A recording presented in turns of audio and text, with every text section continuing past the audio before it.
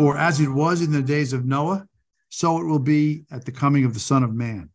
In those days, before the flood, they were eating and drinking, marrying and giving in marriage, up to the day that Noah entered the ark. They did not know until the flood came and carried them all away. So will it be also at the coming of the Son of Man. In the name of the Father, and of the Son, and of the Holy Spirit, amen. Welcome to a New York Catholic Conversation. My name is Deacon John Catalano, and I am joined by my friend, my good pal from St. Agnes in Rockville Center, Frank Alasia. Frank, how you doing tonight? Doing okay, Deacon. How's everything? Everything is good. The topic for conversation this week, how we use our time. And it's a good topic because time is something that there never seems to be enough of. So how do you want to begin the conversation, Frank? I read a book and there was a quote in there that was really good. It says, time is free but priceless. You can't own it, but you can use it. You can't keep it, but you can spend it. Once lost, you never get it back. And I think that's appropriate because how we spend it will determine where we'll go for all eternity. Yeah. I mean, think about it. In real life, how many times can you hit the snooze button before you're late? And it's like that in a spiritual life. You got to ask yourself, when are you going to delete that app? Not look at that website, start going to church, stop drinking to excess. You have to ask yourself these questions because, time is never late. And at some point, our time will be up. And the question is, will it be too late? Okay, so you're saying that time is valuable and it's not unlimited.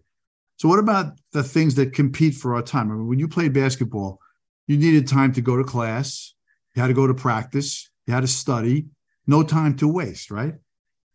Right. And there are many things that people spend a lot of time on. I mean, when you think of a billionaire, how much time he spends on his business, 24 hours a day consumed with money. What I'm saying is, think about, if you imagine if we pursue Jesus that way, an extra weekday mass, a stop in church, a rosary. I mean, it's not too much to ask because like it says in scripture, the rich man said, I'll build bigger barns. And Jesus says, you fool, your life will be required of you this very night. Scriptures warn us and the saints warn us continuously. All right.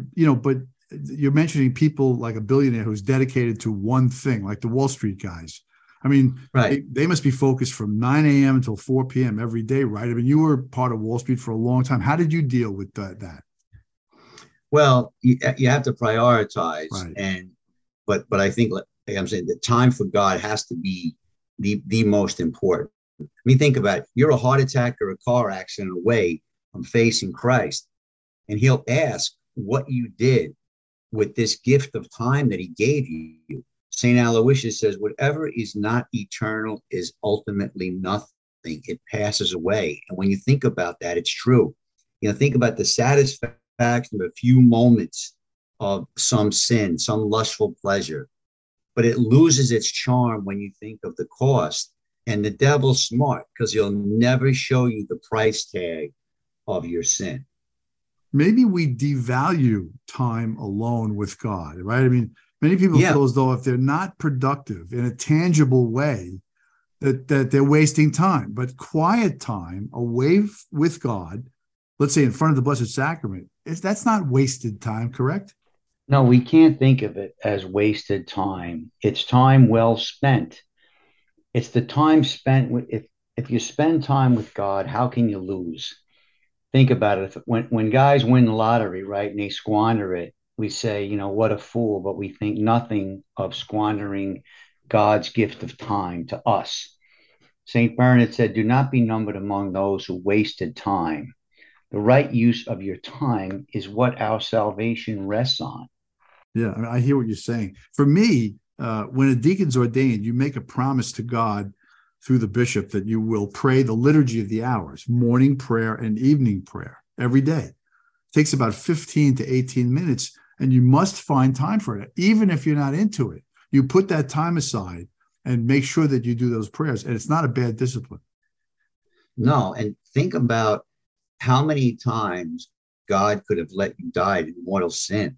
You would have been condemned to hell for all eternity, which is duration without end. Yet, yes, he promises forgiveness in the confessional, but he doesn't promise that you'll get there. That's the key. Yeah. Well, he says at an hour that you do not expect, the Son of Man will come.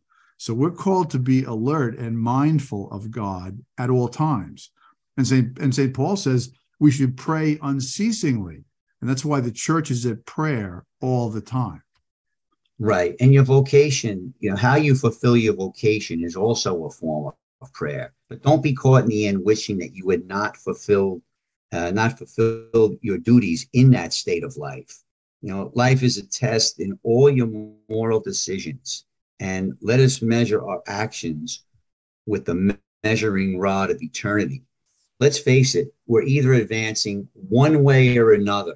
My spiritual director used to tell me, you're either getting closer to God or moving away. There's no marking time. St. John Vianney, the curé of ours, said, whatever we do that is not for God is a waste. Yeah, and you don't hear people say at the end of their lives, I wish I had spent more time at work.